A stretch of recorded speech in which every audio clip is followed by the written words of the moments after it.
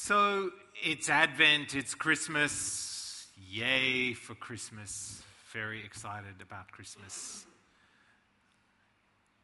Here's the thing about Christmas. It's all about Jesus. Yeah. So it's all about Jesus. And Advent is a season of preparing ourselves, waiting for the coming of Jesus, his first coming and his second coming. So we're doing a little series, going to think about the names of Jesus. And I thought to myself, why would we do that? I'll tell you why we would do that. And I'll tell you what I'm hoping we'll accomplish through this season of Advent. And that is, what I'm hoping to accomplish is to help each of us actually trust Jesus a little more today.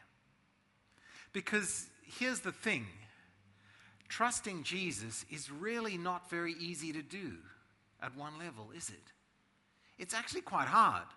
Now, that might come as a surprise for you to hear from someone like me. After all, I'm professionally religious. I'm paid to both trust Jesus myself and then tell all of you to trust Jesus. But it's hard to have faith in Jesus. It was hard when Jesus was alive. It's been hard for 2,000 years, and it's going to be hard until he comes back again. But the fact that it's hard doesn't mean that it's not good or important. So what I'm hoping to do is tonight say some stuff from Scripture that is going to help you trust Jesus just a bit more. Irrespective of where you are now, you might be just, hanging on to your faith with a thread. You're like, I'm really not sure about Jesus. Maybe you've been in church your whole life and you're like, I don't know. Tonight I'm hoping to move you. Maybe just add another strand to the thread. Maybe you're not even a Christian. You're just like, no, I'm just here. Nobody really knows, but I'm just going through the motions. Tonight I want to help you trust Jesus a bit more. Or maybe, actually, you really love Jesus and you've been walking with him for a very long time. For you, I want to help you trust him a little more.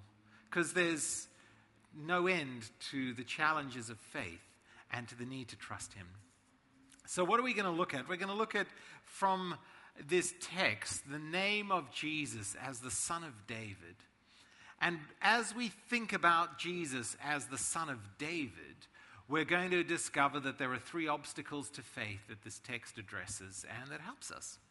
So, first thing is to talk a bit about the title. Why the Son of David? Well, there was a promise given, as we saw in the reading in 2 Samuel 7. And there was a promise given to David that God would establish David's kingdom forever. It's called the Davidic covenant.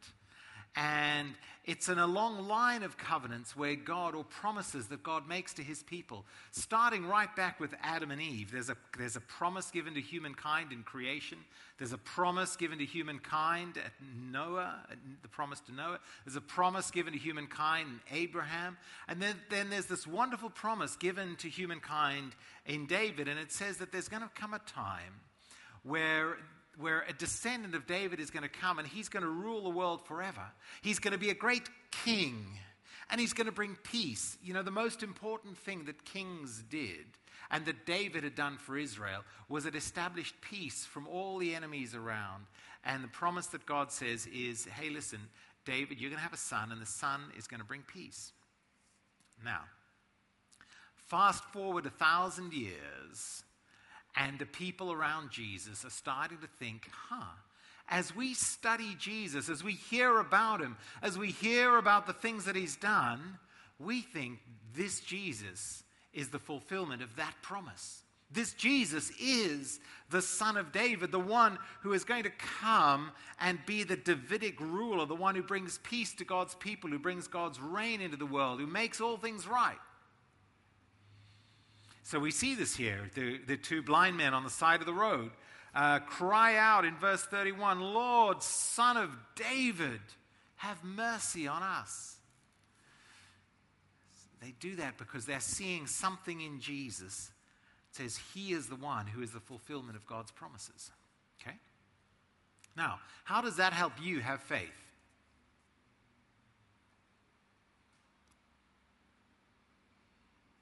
How does that help you have faith? It doesn't. It does. Let me tell you why. Here's one of the major obstacles to believing in Jesus and trusting in God, and that is the obstacle of delay. What do I mean by that? Well, you pray to God and you say, "Dear God, will you do X, Y, or Z?" And then you wait, and then you wait, and then you wait, and nothing happens. And that's hard, right? But that's okay. Because there's another day, and another day you pray and you say to God, "God, will you do X, Y, or Z for me?" It could be any number of things. And you trust God. And you ask Him to come through for you, and you beg Him, and you've got your friends begging Him, and you pray, and you pray, and you pray, and you pray, and you wait, and you wait, and you wait, and you wait, and nothing happens. But that's okay, it's only twice. So then you do it again, and the same thing happens. And one of the reasons faith can be so hard is because it just seems like very often God is just playing some waiting game with us. He's made these promises to us, and you've asked Him for stuff, and nothing's happened. And that can be hard. Now, what does the title of Jesus as Son of David mean in this context? Well, listen. Israel had been waiting for 1,000 years for that promise to be fulfilled. 1,000 years, okay? 1,000. The average, we measure generations in terms of 40 years. So that's 2,500 generations of human beings had seen their lives come and go, and no Davidic king. God isn't coming through on His promises. And in fact, it got even worse. For the last 400 years, God had gone completely silent. And then Jesus, the Son of David.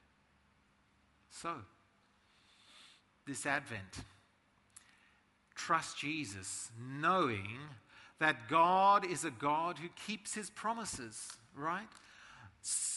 Not in our timing, not when we'd like, but He keeps His promises, because 1,000 years is like a day in the sight of the Lord, right? You know how time is weird, isn't it? Our experience of time changes so much. Do you remember when you were a little kid? Maybe some of you at high school still feel this. And like you start the week on a Monday, and it's like the weekend is like, it's unthinkably far away, and every day just drags. And you're like, it'll never get to be Friday. I'll never get to the weekend. I'll never get to be free. I'll never get to do anything fun. And it seems to go on forever. Let me tell you, as you get older, you know what? You blink and you've gone from Monday to Friday. You go, man, how did that happen? It's not fun anymore. It's like, man, there's a week gone. There's a month gone. It's December. There's a year gone. There's another year gone. There's another year gone. There's another year gone. Suddenly there's a decade gone. It just goes. And you know what? The experience of human beings is, as we get older, time just passes by. Our experience of time changes. Now imagine what it's like for God. Like He's been around forever. How quickly must time go for Him? Well, God's experience of time is so different to ours. So when God doesn't answer our prayers or come through for us, when He says, when we think He should, it doesn't mean that He's not going to. So, dear friends, trust Jesus. Because as the Son of David, we see that God is a God who answers His promises, keeps His word to us, and He will keep His word to you. You can trust Him. You can rely on Him. It's the first thing. It's another reason it can be hard to trust Jesus. See, Son of David is a title of royalty, of power, right? Great power. And at this point in Matthew's gospel, Jesus is sort of at the height of His public popularity. He's a famous guy. He's got his entourage. The crowds are around Him. He's a busy man. He's on His way to Jerusalem. He's a powerful person. Son of David is a title of great power. And here's one of the reasons it can be very hard to trust Jesus, because we are so scarred by and put off by abuses of power, aren't we? I mean, and here we are trusting Jesus, saying, here is an all-powerful male who you need to trust with every bit of your being. And you go, really? I mean, every area of human endeavor, it feels like over the last couple of years, we have seen powerful people in all these areas of life exposed as corrupt, power-hungry people who use their power to abuse others. We've seen it everywhere, haven't we? We've seen it in schools. Boarding masters using their power over the borders. We've seen it in businesses, business leaders using their power. We've seen it in scouting. We've seen it in sports. There's a whole massive ongoing scandal in football clubs in the United Kingdom of coaches abusing boys and girls in football clubs all through the United Kingdom. Happens in the swim teams, happens in gymnastics. Wherever there are young, vulnerable kids, there will be people who take advantage of them. We've seen that in the entertainment industry, the Harvey Weinsteins, the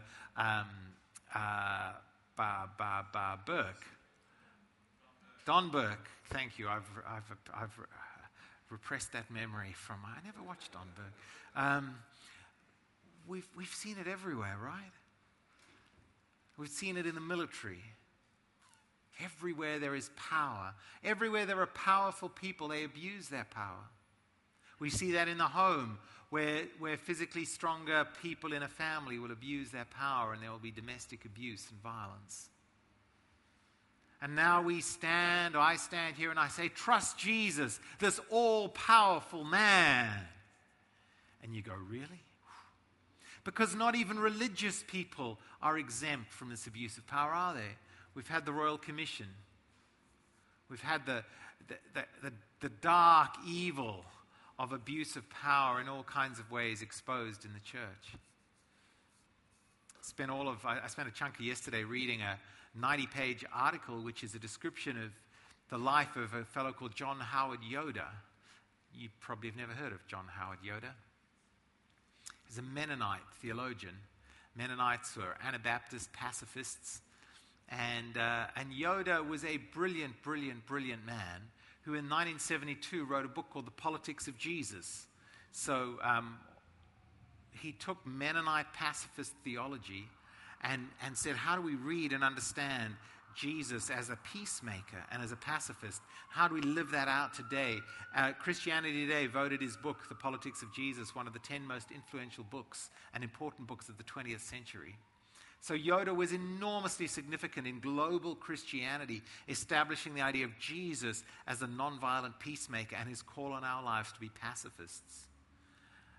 I read a 90-page article, drinking coffee and eating breakfast on Saturday, detailing his entire life of sexual harassment and abuse of graduate students, of colleagues. Wherever he went in the world, wherever there were vulnerable women, he would use his status and his brain and his theology to abuse women. It's everywhere. So how can we trust anyone, right? But Buddhists, they're different. Bit of mindfulness, bit of meditation, Very, very popular today, the old Buddhism in Australia. Did you read the Sydney Morning Herald yesterday? You probably didn't. Don't look to me like a newspaper reading crowd, I think you can. I don't even think the Herald has like a story on Snapchat. So I don't know what you're going to do there. But anyway, there's an article. They've got this magazine in the Sydney Morning Herald that old people read, and it had a huge article on this guy who brought Tibetan Buddhism into Australia. Very influential globally, sort of the disciple of the Dalai Lama, all mindfulness, and all these leading Australian businessmen got together, put millions of dollars to teach business leaders in Australia Buddhism. And guess what? This peaceful, mindfulness, meditating, do no harm Buddhist 30 years of violence, of abuse, of financial indiscretion, and of rampant sexual abuse of all his followers. You go, it's everywhere, so how can you trust anyone with any power, right? Well, every time I read something like that, I have two responses in my heart. One is I say, you know what? That power-hungry, abusive bastard out there, that little person lives in here as well. Give me the right opportunities. Give you the right opportunities. We all have the propensity, the capacity to use our power and our agency to advance our own interests at the expense of those who are weak and vulnerable. It's there in all of us, man. It's there in all of us. That's the first thing I think. You know what the second thing I think is? It's why we all need a Savior. And that's why Jesus is so wonderful. Because he is the only powerful person, the only world-changing religious, political, economic leader who for his entire life was absolutely, completely, utterly committed to the good of everyone around him, including and especially the marginalized and the vulnerable. Look at this story, right? Here are these two blind men. They can do nothing for Jesus. He's a powerful man, a busy man. He's the son of David. He's the coming king. And they cry out for mercy. And he meets their needs. He stops. He listens. He touches them. The Son of David is a king you can trust because the Son of David is a king whose heart is one of self-giving love from beginning to end. The Son of David is the only powerful king who has spent his entire life giving away his power to serve the powerless, even those who would kill him. Why should you trust Jesus? Well, let me tell you, he's the only powerful figure. So if Christianity is true, this is the claim. He's the only person of power who is utterly, completely safe and trustworthy. He didn't take advantage of these people. They had nothing to offer him, and yet he served them. So trust him. And then learn from him. Oh my goodness, doesn't our world need us to start saying to the world, listen, here is what leadership looks like. Here's how to handle power. This is what it looks like, people. Come, learn from Jesus. This is the kind of influence that we are to say leaders should have. And even more pointedly, looking at you guys, we are a congregation of people who have power and agency in the world, and your power will only continue by winning the genetic lottery, being born in Sydney to the parents you were born to, going to the schools you were born to, with the money and the capital behind you that you have. We have power and agency. You might not feel it right now, but believe me, you do. And Jesus, as the Son of David, stands over you and says, listen, will you trust me and use your power and your agency for the good of others always and only? Never use it for yourself. Never use people to advance your own kingdom and cause. That's what the Son of David means. And that's why you should trust him. It's the second thing. First thing, Son of God, Son of David shows that God keeps his promises, so delays shouldn't stop us trusting. Son of David shows that the King of the kingdom is a God who doesn't abuse his power but uses it to serve. Final one, maybe just a little more, may say a little more about me than about you. I think one of the reasons it's hard to trust God and trust Jesus is because hardwired into my soul is a deep, deep need to not need anyone. to be independent, right? Look at these guys. Jesus is coming along. They are desperate. They have nowhere else to turn, and so they cry out to Jesus, Lord, Son of David, have mercy on us. Jesus stopped and called them. What do you want me to do for you? Lord, they answered, we want our sight. Let me tell you, this is confession time, right? So this might not be applicable to you. It might just be me, but that's okay because it's going to make me feel better about me, so it's cheaper than therapy, so just put up with it, right? Here's the thing you need to know about me. I hate asking for help. I hate it. Because if I've got to ask for help, I've got to admit some deficiency in me. And hardwired in my lizard masculine brain, there's this idea that I should be able to do everything and I don't need anyone. And to ask for help is an admission of weakness and vulnerability. Many years ago, there was a book called Men Are From Mars, Women Are From Venus. You might have seen it on your parents' bookshelf. And if you flick through it, it had some, I think the science was perhaps not what it could be. And John Gray, the author, makes this point in this book that really it's a particularly masculine trait to not ask for help. In fact, he's got a section of the book titled, I think the subtitle is, Why Men Can't Ask for Help and Women Can't Read Maps, or something like that, you know. And that's true. I would rather get lost than ask for help, right? And I find people who ask for help all the time deeply annoying. I was in New York years ago with a friend, or two friends. One is a peer of mine. He's a successful corporate lawyer. So we're age. And then we took along another guy, a younger guy, about 10 years younger than us. And we were going to a Tim Keller conference in New York. And Chris and I had been in New York a few times. And we're typical blokes. And so this was pre-Google days. And so we're walking along in Manhattan, trying to find our way to where we've got to go. And this friend of mine we'd brought along, he just asks everyone for help. You know, like you're on the street, he goes, sorry, where's the subway entrance? And we're like, dude, take 2 seconds, look around, it's 5 meters behind you, you know. Look at the map. Just don't embarrass us by asking for help all the time. It's humiliating.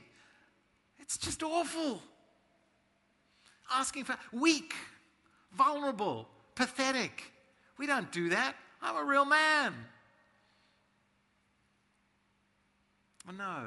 The irony is Guy, who was with us, he's amazing church leader who now planted and now runs a church of 1,500 people in downtown Melbourne, has an amazing ministry because you know what? He's actually figured out that it's a real sign of strength to ask for help. And here am I, 10 years later, still banging my head, pretending that I don't need anyone to help me.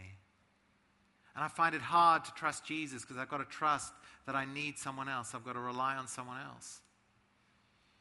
And it's tough for all of us. It's a lesson we've got to learn. And here are these guys, and they just cry out and they say, Jesus, help me. So this Christmas, let me ask you this question. What I love is Jesus says to them very clearly,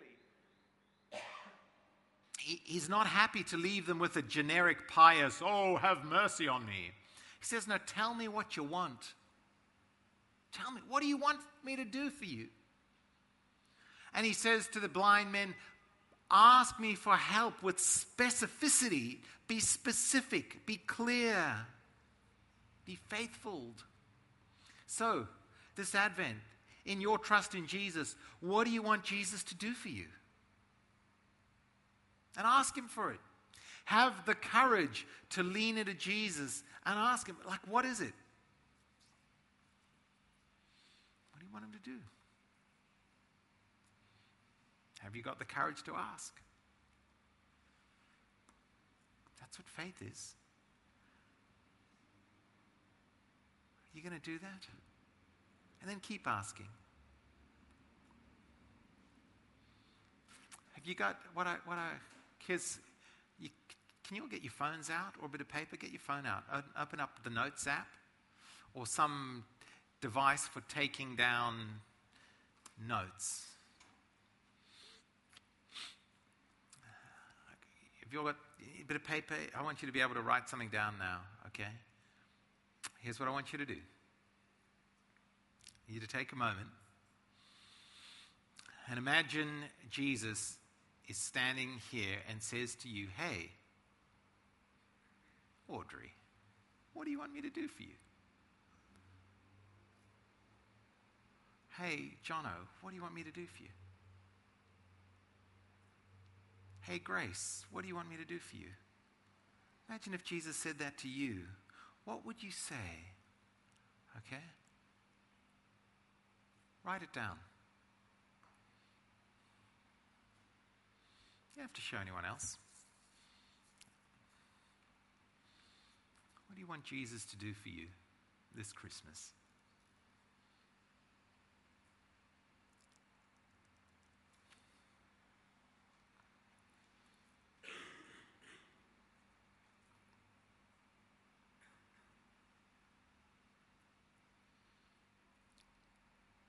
Okay?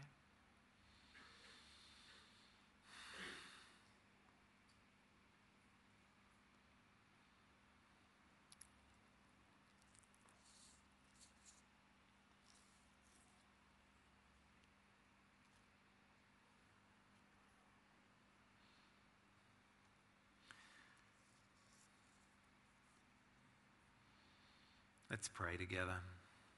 Lord Jesus, you have been speaking to us tonight, and you've been asking us, what do we want you to do for us? And so I pray for everything that has been written down, typed in, entered in to devices and on bits of paper.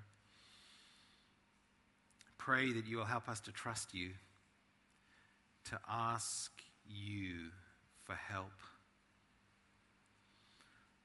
Lord, help us to overcome our fear of vulnerability and disappointment, feeling inadequate, and help us to ask.